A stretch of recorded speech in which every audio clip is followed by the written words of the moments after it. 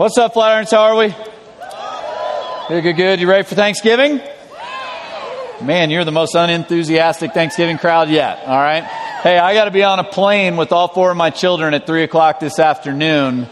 Pray for me and pray you're not on that plane. All right.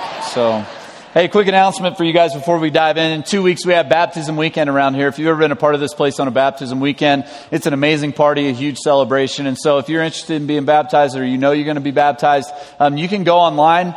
You can read all about what our teachings on baptism are, what the Bible says about baptism, what it means, all that kind of stuff. FlatironChurch.com. It's right on the front page of the website. You can check that out there. Mark that down in your calendars to make sure you're here for the party. All right. So we're going to wrap up this series today. We've been in this series where we've called it Focus, and the word focus means the center of interest or activity. And we've been contrasting this idea of focus with this idea of distraction, which means a thing that prevents someone from giving full attention to something else. And the big overarching premise of this series has simply been this: the enemy of focus is distraction, right? You don't have to believe in God, read the Bible, or go to church to agree with that. That's just true. The enemy of focus is distraction. And we've been walking through this story, this interaction that Jesus had with these women named Mary and Martha on a day where Jesus and his entourage show up to their house to have a party. And so we're going to dive back in and just get a little refresher today as we wrap up this series. So if you got your Bibles, go back to Luke chapter 10, beginning in verse 38. Pull out your program. It'll be on the screens as well. Let's remember this story real quick. It goes like this. Now, as they went on their way, Jesus entered a village, and a woman named Martha welcomed him into her house. And she had a sister called Mary who sat at the Lord's feet and listened to his teaching. But Martha was distracted with much serving. And she went up to him and said, "Lord, do you not care that my sister's left me to serve alone? Tell her then to help me." But the Lord answered her, "Martha, Martha, you're anxious and troubled about many things, but one thing is necessary. Mary has chosen the good portion, which will not be taken away from her." So, if you've been tracking with us in this series, here's the lay of the land. We got Martha, who is distracted. There's our word, with much serving. She's lost focus on the most important thing by doing many good things, other important things, but not the most important thing. And then you have Mary, who sat at Jesus' feet, literally assumed the position of a disciple, which was absolutely a no-no for a woman in this culture, and yet she does it anyway. And the way it translates, it literally means she gave Jesus her full attention. She listened to his word. She chose the most important thing amongst the many other good things. And so one of the things we've been covering in this series is simply this. There's a trap that you and I easily fall into, and it's being distracted by good things that get out of control in our life, which inevitably leads to this place that Jim left off last week called regret, right? You end up in a place where you regret all those decisions. So we're really in a tough spot, because the reality is this: whether it's a good thing or whether it's a blatantly sinful thing, if it distracts you from Jesus, if it leads to you moving Jesus out of the center of the focus of your attention in your life, it will inevitably lead to a place of regret. So here's the thing. This is kind of a nuanced version of something I've said over and over again throughout the years. It goes like this: a good thing that becomes an ultimate thing ultimately becomes a sinful thing, right? Because when we turn our eyes away from Jesus, sin is inevitably the outcome. The result is always sin. And sin, just so we're clear, in the Bible, what sin literally means is missing the mark. It was actually an archery term, all right? So what it means is this: there is a perfect standard. There is a target. There is a bullseye, and we all miss it repeatedly throughout our lives. We fall short of it. So in archery terms, it doesn't really matter if you miss by 200 yards and you maim some poor innocent bystander, or if you miss the target by an inch, you've still missed the mark. That's what sin is. And sin's not a popular thing to talk about in our culture, because the only real sin that our culture believes in is the sin of being not true to yourself, or the sin of disagreeing with somebody in our age of tolerance. But what the Bible teaches and what God says repeatedly is this: listen, I've set the standard, I've set the bullseye, and you don't measure up. You miss the mark. So we're going to be talking about sin today, and the reality is I had a front row seat to sin all over the place last weekend, because as Jim so graciously alluded to last week, I was in Vegas last weekend, and the reason that I was in Vegas was because I had the opportunity of a lifetime. As you guys know, I'm a huge fight fan, and the UFC's 20th anniversary show was out there, and one of my good friends was fighting that night on the card, and so I got to go with them, and I got to be behind the scenes for all the fights, and I got to watch some of the best fighters in the world on the biggest stage in the world showcase their abilities and their talents. It was absolutely amazing. But in between all that, I had to be in Vegas. And what I mean by that is, to be really honest with you, I hate Vegas. I'm not a Vegas person. Some of you are Vegas people. I'm just not. Like if somebody were to walk up to me and say, hey, I'll pay for you and your wife to go on a trip anywhere in the world, give me your top 200 destinations you'd be willing to go to, Vegas would not even come close to making the list. Like for me, vacation, a trip, fun is the idea of laying on a beach and hearing the sound of the waves crashing on the seashore, not the sound of slot machines. All right. That's for me what a good trip looks like. But let me contrast some things. Whether you're a Vegas person or not, you'll identify with this. All right. How many of you have flown to Vegas? All right. Another evil crowd in our church. All right. How many of you have flown back from Vegas? It's never as many, which is interesting to me. I don't know what that means, that you forgot your flight. You got lost, all right? So, but whether you've flown to Vegas or from Vegas or not, you'll understand this contrast. Let me ask you a question. What's the difference between the flight to Vegas and the flight from Vegas? The answer? Everything, right? Everything is different. And in fact, I would probably land with that word that Jim introduced last week. It's regret. That's the biggest difference. It's regret. I mean, on the flight out to Vegas, and I flew on Spirit Airlines. I'm not even sure that's legal to fly on Spirit Airlines. That thing is scary. If you work for Spirit, you got to admit, man, like when you pay $38 for a flight, you're not getting much, all right? And so I fly out to Vegas on Spirit Airlines, and even though we're on Spirit Airlines, everybody's happy. Everybody's excited. Everybody's full of anticipation and hope, and the drinks are flowing, and everybody's excited. My flight out from Vegas was at 8 a.m. Sunday morning. Which means that everybody on that flight either was up all night the night before or maybe got a couple hours of sleep and had to get up really, really early. Nobody was happy about it. Even before you get on the plane, you can tell this is going to be a rough morning, because I'm walking through the terminal. I'm watching one guy. He'd take 2 steps and just lean against the wall. You could tell he thought the airport was moving. You know, it's like, is there an earthquake? Is there an earthquake? I think there's an earthquake. And then he finally found a drinking fountain and just laid his head on it.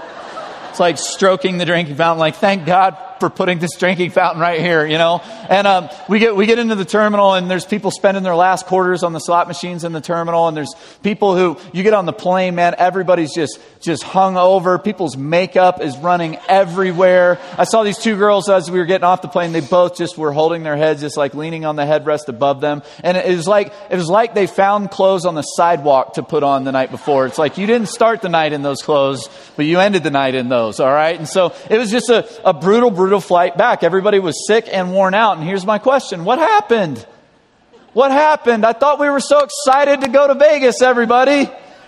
What happened? Vegas didn't deliver. That's what happened, right?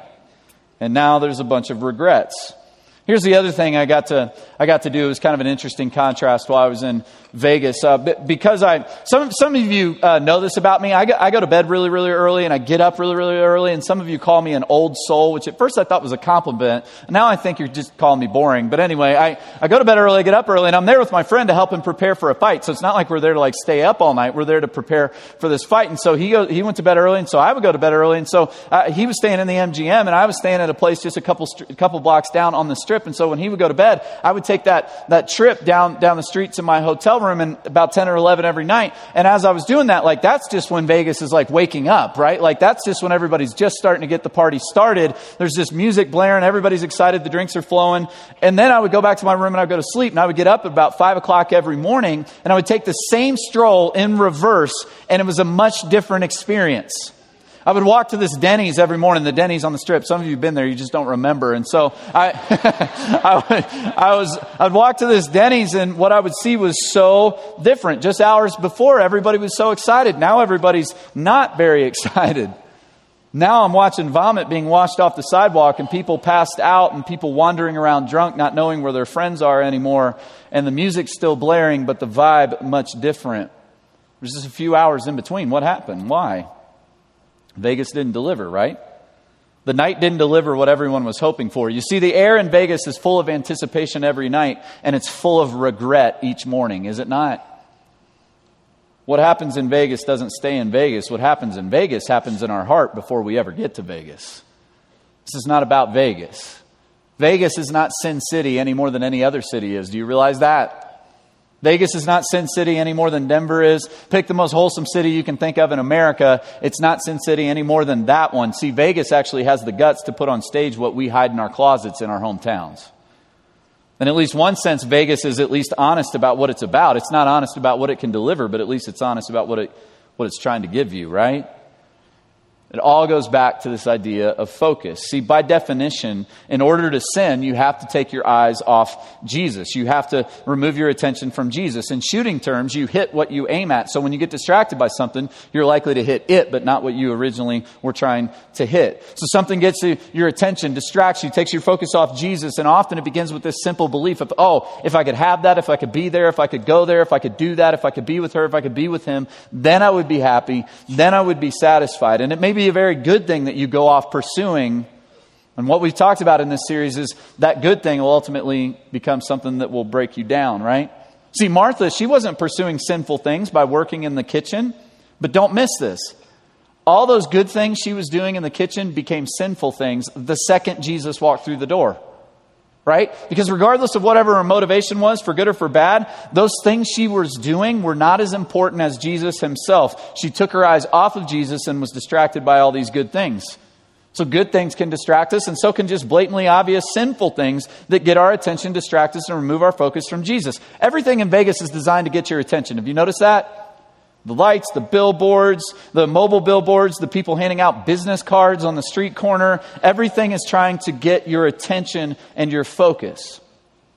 Which is why it's important to keep our eyes in the right place. See, that's what Jim talked about last week in Hebrews chapter 12, verse 1, and we'll push even further with it this week. Look back at it again. Therefore, since we're surrounded by such a great cloud of witnesses, let us throw off everything that hinders and the sin that so easily entangles, and let us run this with perseverance, the race marked out for us. So whether it's a sin or not, if it's weighing you down, if it's entangling you, you have to throw it off. No runner runs the race with their previous medals around their neck. It weighs them down. It's not enough, though, to simply remove the distractions or remove the things that are weighing you down. You also have to have something, or better yet, someone worth pursuing, worth following, worth aiming at. Which is what the next verse talks about. Look at this. So let us fix our eyes on who? Jesus, the author and perfecter of our faith. In other words, he showed us how to perfectly do this thing called life, who for the joy set before him endured the cross, scorning its shame, and sat down at the right hand of God. So fixing our eyes on Jesus, all eyes on him. You know this if you've ever run any kind of race. They were getting ready to run a marathon when I was in Vegas, and every runner there knows you have to keep the goal in mind. You can't just wander off in some other direction. That's excess energy, and it'll ruin the race. You have to have your gaze, your focus, and your attention on the prize. And the prize is Jesus. Is Jesus. So what Hebrews is teaching us here is simply this. There are two primary things that threaten to distract us and remove our focus from Jesus. The first one is this. I call it good gone wild. Good gone wild. Good things that we allow to become ultimate things in our lives, those things end up becoming sinful things if you allow them to be the ultimate focus of your life. And they'll hinder you, and they will hold you back, and they will weigh you down. So to Jim's point last week, it's not a sin to put your kids in sports. A bunch of my kids are in sports, but it becomes a sin the second that becomes the sole focus and ultimate thing in your life. It's not a sin to love your wife. Of course not. But if you make her ultimate, the sole focus of your life, if you treat her like she's a god when she's not, that's a sin. It's not a sin to pursue a career, but if you make that career the center of your focus and attention as opposed to a means to an end, which is to glorify God in all that we do, then it becomes a sin. And here's what those good things gone wild inevitably lead to: destruction. Destruction. I've said this to you guys 1,000 times. When a good thing becomes an ultimate thing, ultimately that good thing becomes a very destructive thing. Right? Because none of those things can deliver what you demand that they deliver. They cannot hold up under the pressure of your demands, what you're trying to draw out of them. For example, your kid's performance on a field is not worthy of being able to determine who you are and what you're about and your identity and your worth. It can't provide that. And if you demand that your kid's performance on a field or in a classroom or on a court, whatever that is, determine your worth, you know what you'll do? You'll destroy your children and your relationship with them. Because they can't provide you with your identity. They can't do it. Children make terrible gods. Right? Your wife cannot be all that you need. She cannot provide you with everlasting joy. She can't give that to you. If you demand that she does, you'll destroy your marriage. Your career. Man, if you put that at the sole focus of your attention and you claw your way to the top, you just might get there. And you know what you'll think? Is this all there is? You'll feel so empty. So good gone wild leads to destruction and regret. And so does just plain old sin, right? Just blatant, this is wrong, I'm going to do it anyway, sin. And it always starts with distraction, taking your eyes off of Jesus and choosing to walk, even if it's ever so slightly, down a different path. Write this one down. This is important. The enemy of focus is distraction. We've been talking about that this whole series. And distraction leads to destruction. See, we talked all about the enemy of focus is distraction, but we haven't closed the deal yet because we haven't talked about what happens if you follow that distraction. Distraction inevitably leads to destruction.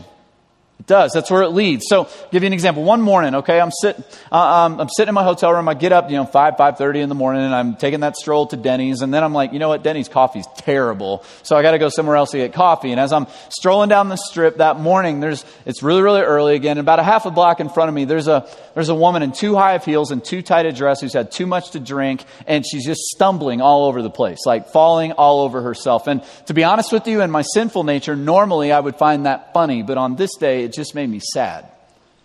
It just made me sad. And I go and I sit down at this coffee shop and I pull out my Bible and I start to read the book of Proverbs while I'm in Vegas. It's quite the contrast, all right?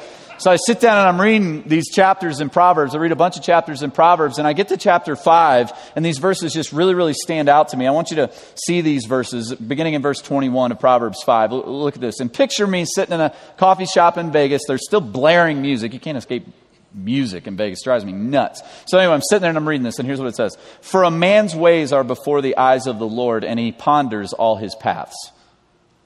So literally what that means is a man's path, his journey, his established pattern of life is in full view of the creator of the universe. Everything we do, everything we say, he's watching, he's paying attention, he's not missing a detail. He did not wind up this world like a clock and just turn it loose and turn his back. No, he's intimately involved and God takes into account everything that we do. Look at verse 22. The iniquities of the wicked ensnare him, and he is held fast in the cords of his sin. The word iniquities is one of 4 major words used for sin in the Old Testament. And the word iniquity literally means the kind of sin where you go, I know this is wrong and I'm going to do it anyway type of sin. Anybody ever done that? I know it's wrong. I'm going to do it anyway. All right. Anybody? Let's go. Show of hands. Let's go. Okay. So there's about 80% of you that think you're great. All right. And so the rest of us are being truthful today. We all do this all the time, right? So the word picture that's supposed to bring up, the imagery he uses is that of a hunter who's laying a trap, setting a snare. And it's like we're watching this hunter lay this trap, set this snare. And when he's done, he jumps in it. And he's hanging upside down from a tree. And the conclusion we're supposed to make from that is to go, well, that was stupid, right? But we all do it all the time. How often do we just say, I know it's wrong, I'm going to do it anyway? And so let me ask this. When has that ever turned out well for us? Even when we get away with it, does it turn out well? No, because why?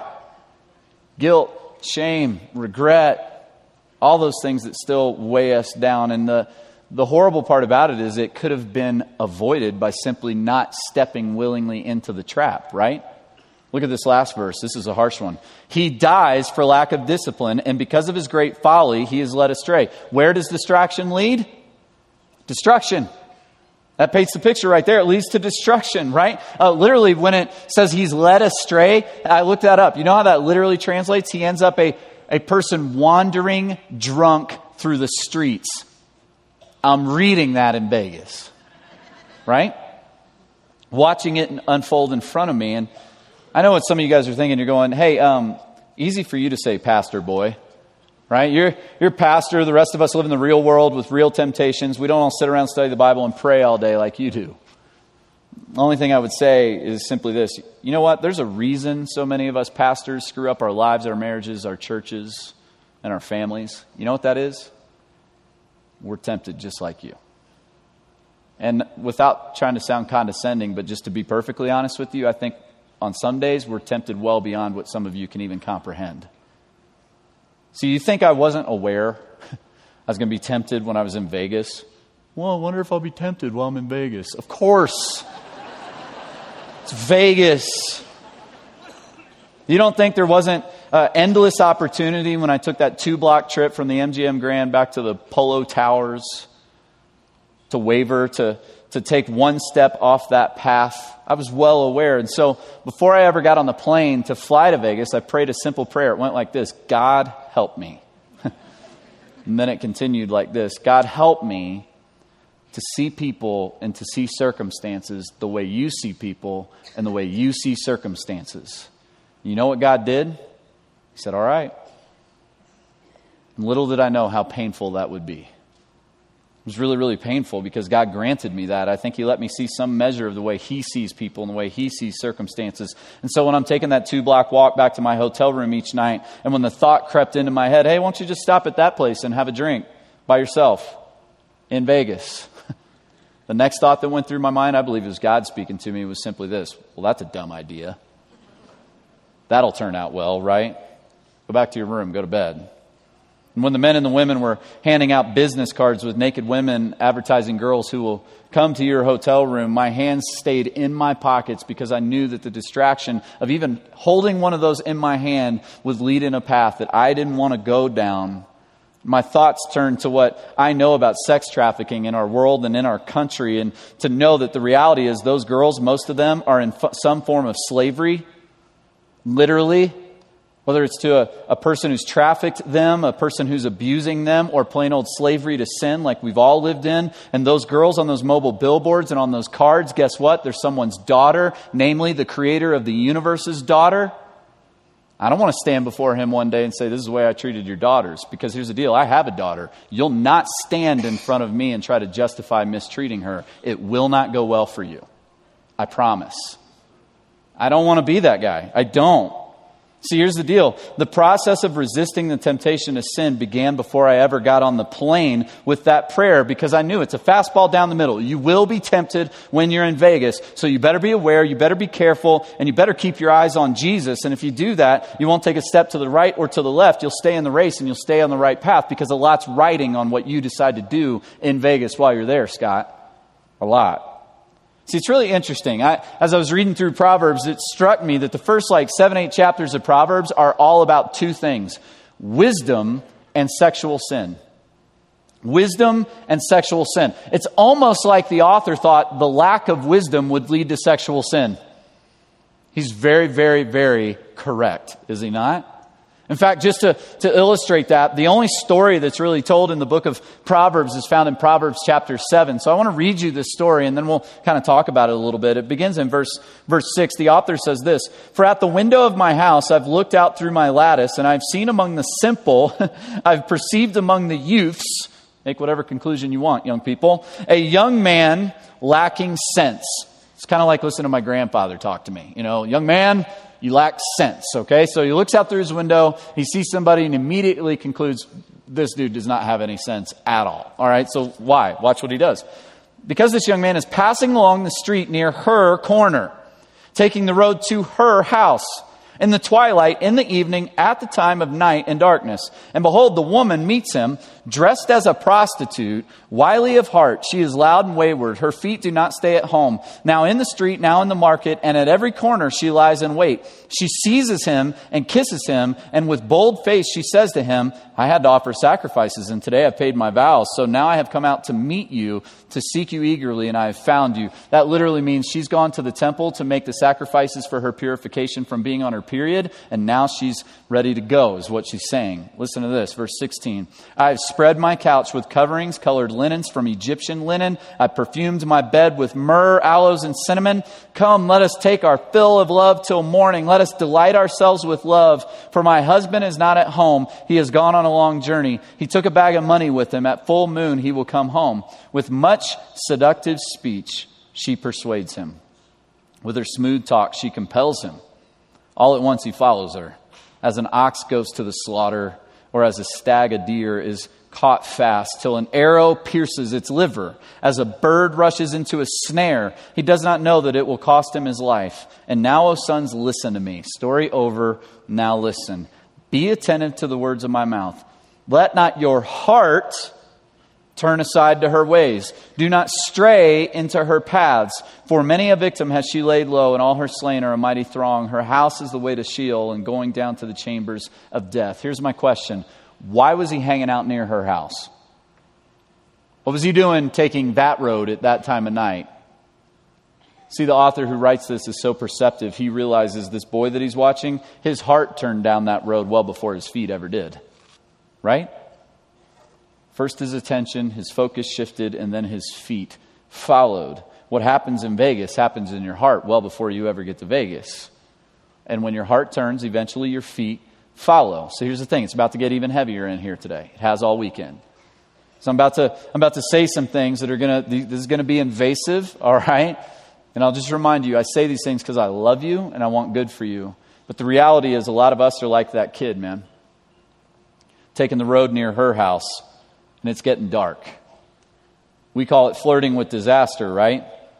For a lot of us, taking the road near her house means getting on a computer and getting online, right? Because 20% of the women in this room are addicted to pornography, and over half the guys are. And while you may say, oh, no, I've got it under control, it's not going to lead to disaster, I'll be fine. Nuh-uh. I can line up thousands of people from within our church alone who will tell you otherwise from experience. They'll tell you how pornography changes the chemistry, the makeup of your brain. Changes it like a drug. And it will lead to destruction. See, there's not a person in existence who has their pornography consumption under control. It's always the other way around. It's consuming you, and you're under its control. You've set a trap, and you've stepped in it willingly. Ladies, listen to me. Some of you, you're taking the road near her house every time you stop and talk to that guy at the office who pays attention to you. He affirms you, makes you feel good about yourself. And guess what? He's not your husband, and he's got a wife, and it's not you. And every time you stop and talk, and every time you flirt, and every time you think about him when you get dressed in the morning and look in the mirror and think, I wonder what he will think when he sees me today. Guess what you're doing? You're wandering around the hooker's house. That's what you're doing. Disaster will be upon you in short order. It's not innocent. It's not no big deal. It's life and death. That's what it is. See, if you're taking the road going down that path in your heart, it will not be long before your feet will follow. So, Scott, what does all this have to do with Mary and Martha? This is very uncomfortable. And you've been giving us all these sermons on grace lately, and those were nice. But now you're talking about sin, and this is very uncomfortable. Why all the fixation on sin? Well, let's go back here to the story of Mary and Martha. And right after Martha yells at Jesus and says, man, why are you not making her help me? What's wrong with you? This is what Jesus says to her. Martha, Martha, you're anxious and troubled about many things, but one thing is necessary. Mary has chosen the good portion, which will not be taken away from her. And I think that's a weird thing to say. I think that's a very strange response, because Jesus doesn't actually say what the one thing that he says is necessary is. He describes it when he says this, Mary has chosen the good portion, which will not be taken away from her, which is also a weird thing to say, because the way that literally translates out is simply this, Mary has chosen what she was chosen to receive, and it will not be taken away from her. She's chosen what she was chosen to receive, and it will not be taken away from her, and that thing is a person, and his name is Jesus, and you are no different. God chose you. God decided to send his one and only son for you to pay the price for the fact that you and I miss the mark on a daily basis, to become our sin and our shame and our iniquity and our shortcomings. He chose you, like he chose Mary, to enjoy his son and the grace that he offers you and provides. See, Jesus walked in, Mary sat down to enjoy what she had been chosen to receive, and it will not be taken away from her. And so when Jesus says this, I think in a sense he's looking at Martha going, back off. Back off. Don't try to distract her from the most important thing. And in another sense, I think Jesus is trying to plant a firm foundation under the feet of every follower of Jesus by saying, listen, if you've received me, if you've received the grace that I bring with me, it will not be taken away from you. You cannot lose me because you didn't find me. I found you. End of story. I've given it to you. It's yours, and it's yours forever. And many of us, we raise our hands at this point and go, oh, okay, time out. So let me make sure I got this straight. I can't earn grace by doing good stuff. It's something I receive. It's something that's given to me. And I can't lose grace by something I do. So how about I just do whatever I want because it's all grace. It's all good, man. How about I just sin all I want because of grace? And the guy who wrote most of the New Testament, the Apostle Paul, who we talk about around here all the time, knew we would raise our hand and ask that question. He knew it. Because that's the way our hearts are wired. And so when he's writing my favorite book in the Bible, this letter to the Christians in Rome, the Romans, he spends the first 5 chapters basically just hammering home grace. Just going, man, grace, grace, grace, grace, grace. God moved to you before you could ever move to him. You were as good as dead in your sin and your transgression. While we were still sinners, Christ died for us, the ungodly. All grace all the time. And then he gets to chapter 6, and this is what he says. So what shall we say then? Should we go on sinning so that grace may abound? Should we just sin all we want and let God show off how graceful He is? What's He say? By no means. May it never be. These two things are incompatible. How can we who died to sin still live in it? And then he unpacks that for the rest of Romans chapter 6. And he gets to verse 15 and he says this. What then? He almost says the same thing. Are we to sin because we're not under law but we're under grace? And he says it again. By no means. Do you not know that if you present yourselves to anyone as obedient slaves, you are slaves of the one whom you obey? Either of sin, which leads to death, or of obedience, which leads to righteousness. But thanks be to God that you who were once slaves of sin have become obedient from the heart to the standard of teaching to which you were committed, and having been set free from sin, have become slaves of righteousness. The way we frame it up around here is we go two deals on the table, right? Law or grace. Law. If you want to take that deal, you better be prepared to stand before God and say, I was perfect. I never messed up, not one time in my life. I didn't even violate my own standards, much less yours, God. That's a bad deal. Talked about that before, right? Or grace. God, I couldn't obey you even on my best day. Jesus obeyed on my behalf. All I have is Jesus. Better deal. Better deal, right?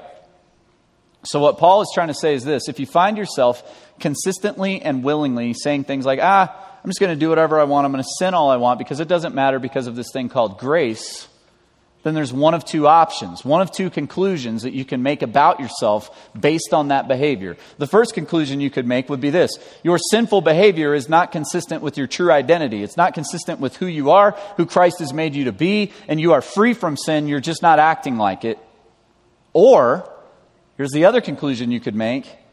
Your sinful behavior is perfectly consistent with your true identity.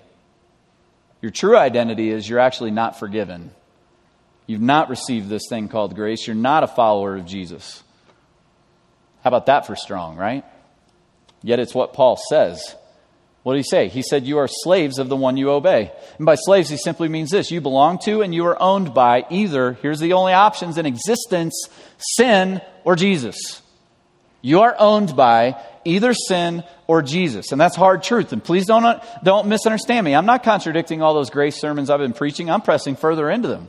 Way deeper into them. I'm not saying if you find yourself consistently and willingly sinning, that the remedy to that is to stop doing bad stuff and start doing good stuff and see if God will just call it even. That's not what I'm saying. It's not what I'm saying at all. See, here's what I've been learning about grace. Grace isn't given to perfect people. There's no such thing. But it does perfect people. It does. By a process, over time, grace changes you. Grace produces fruit. And the Apostle Paul said it in Romans 6:15-18. The fruit of grace is obedience. Grace produces obedience. I read somewhere this week, I don't even remember who said it. I just remember what they said, or I give them credit. But what they said was this. Grace isn't the freedom to do whatever you want. Grace is the freedom to actually do what God wants. Let that sink in. I thought that was really profound. And I'm talking to myself here. I'm preaching this sermon to myself because I'm guilty of everything I've ranted about already and everything I'm about to rant about now. But I think I need to say some of these things. See, I think some of us, we are selfishly enjoying the fact that we are saved by grace through faith by no work of our own, and we are punking out. Man, we are lazy. We just wallow in the very sin that Jesus came to pay for and to become and to forgive us of. And as we wallow in it, we just lazily whisper, it's all about grace. You know what that does? It dishonors the name of Jesus, and it makes it hard on every other Christian who's authentically following Jesus to explain our actions. Does it not?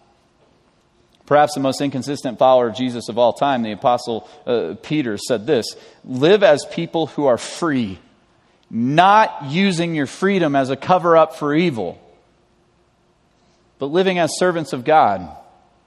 Let me give you an example, okay? So I'm in Vegas, and I'm there with several friends of mine, including my friend who was fighting, and one of his coaches has become a pretty good friend of mine, and he's a staunch agnostic. And so we're hanging out, we're talking, and he finally looks at me and goes, okay, Scott, I got a question for you. You're a pastor. What about, here we go. What about All those preachers on TV that are like under investigation from the IRS, and they teach stuff like if you have enough faith, which is primarily demonstrated by giving them more money, that God will bless you with health and wealth and prosperity. That can't be right, can it? He looks at me and asks that. So you see what's happening right there? I, as a pastor, now have some work to do. I actually have to dig out of a hole that I didn't dig, right? Because these guys' credibility is actually hampering mine in this relationship I have with this guy. And so I have to look at him and I have to go, what? Well, actually, here's the deal. No, that's not the gospel. That's not in the Bible. That's false teaching. And if I was in the same room with those guys, I would choke them out and bury them somewhere because they make my life hard and because they dishonor the name of Jesus, the one they claim to serve. But if I'm really, really honest, doesn't the same go for me?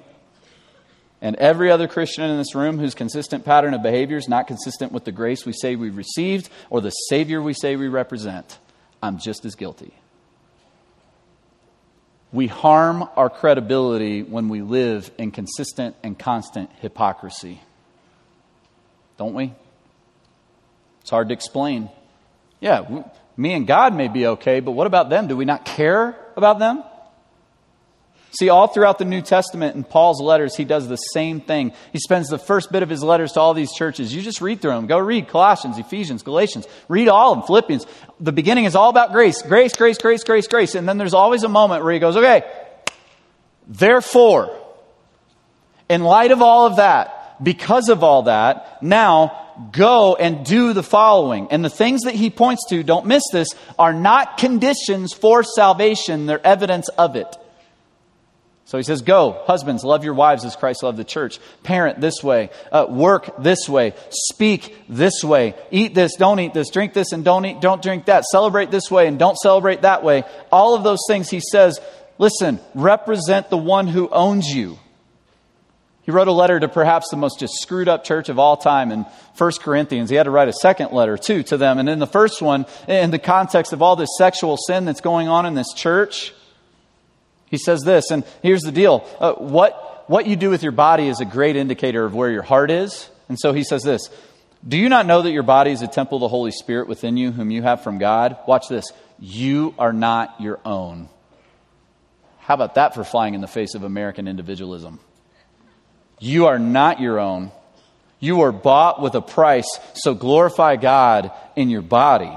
I'll give you another one. Therefore, as you receive Christ Jesus the Lord, so walk in Him. As you receive Christ Jesus the Lord, so walk in Him. That little verse should make us ask a question. Okay, so if I'm supposed to walk in Him in the same manner in which I received Him, I have to ask the question, how did I receive Him? Did I work to earn His grace, love, and affection? Nope. How did I receive Him? Freely. As you receive Christ Jesus the Lord, freely, so walk in Him freely. Freely walk. Which does not mean to freely walk back into slavery to sin. It means to walk in a way, to live in a way, let the consistent pattern of your life reflect the one who paid the price for you, loves you, and owns you. Not so that you can be saved, but because you are saved. Because taking the path back to slavery to sin always leads to the same place. Loss and devastation and regret. It's the plane ride home from Vegas. Is it not? It's the walk down the strip at 5 o'clock in the morning in a drunken stupor, wondering what happened, what went wrong. A lot of you have been asking Jim and I, okay, we hear you, but what about the fact that I've already blown it? I'm already dealing with so much regret, and I live my life under the weight of that regret. What do I do to get out from underneath this heavy, heavy regret? And my first answer is honestly, nothing. What I mean by that, if I were to expound on it, I would simply say this: lean on what Jesus did for you. Lean on what Jesus did for you. You press further into the transforming truth that Jesus paid the price not only for your sin and your shame to remove your guilt, but also to set you free, to remove the chains of sin, which means to be set free from regret, which doesn't mean that one day you're magically just going to sit here and look back at your life and all the regretful decisions that you made and go, I don't regret those anymore. No. What it means is that you are free to not be defined by your past regret and those decisions anymore.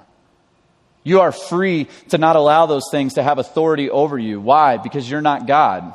That's why. People ask me all the time about this idea of self-forgiveness. How do I forgive myself? And to be brutally honest, the idea of self-forgiveness is not even in the Bible. You know why? Because it's not the ultimate issue. The ultimate issue is whether God forgives you. Why? Because the person who is most offended, affected, and harmed by your sin was not you. It's not another person in this room. You know who it was? God. And if he who was most affected and offended by your sin sent his one and only Son to become your sin, to pay the price for your sin, and he's forgiven you, then who are you not to forgive yourself? Who do you think you are? God? You're not.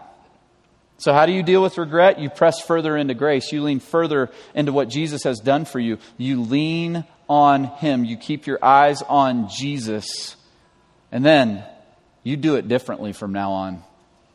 From this point on, therefore, in light of all that, from this point on, not to earn grace, but because you have it, obey and honor Jesus. Stop wandering around the corner by her house. By the power of the Holy Spirit, motivated by grace, don't abuse grace, but honor the giver of grace. Because he set you free so that you could be free indeed, so that you could live free.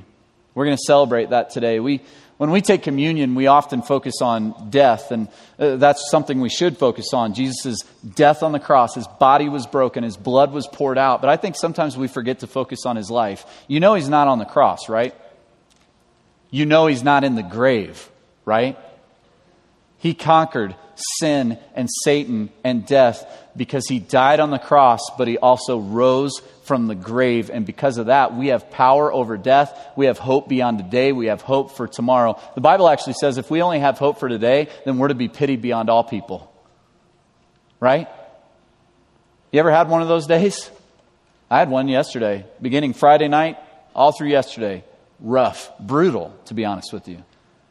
Yesterday before I came in here, I prayed over a woman who was breathing her last breaths. I don't know if she kept breathing after I walked out of that room. I don't even know if she's still with us right now. And it's on those days where you get in the car and you go, God, this is just too much. This is brutal. I can't take it anymore. That all we have is to hold on to the hope that we have because of the reality that on a day in history, Jesus died on a cross, and on a day in history, they put him in a grave, and on a day in history, he came out of that grave and declared simply this: there's hope for today, but there's hope for tomorrow, and there's hope for forever. And that's worth celebrating. So that's what we're going to do today. Pray with me. God, come before you, and we admit openly and freely that the consistent patterns of our life do not measure up to who you are and what you've done for us. They're not worthy of who you are and what you've done for us. We fall short all the time. We mess up all the time. And yet, you still love us because of what Jesus did for us. God, for those of us in this room who've accepted your grace, received your mercy, and we follow your Son Jesus, this is worthy of celebrating because you are amazing. Your grace is amazing. You are awesome. You are mighty. You are worthy of all of our lives, especially in this moment right now. So we just want to honor you, the giver of grace, today. It's in Jesus' beautiful name. Amen.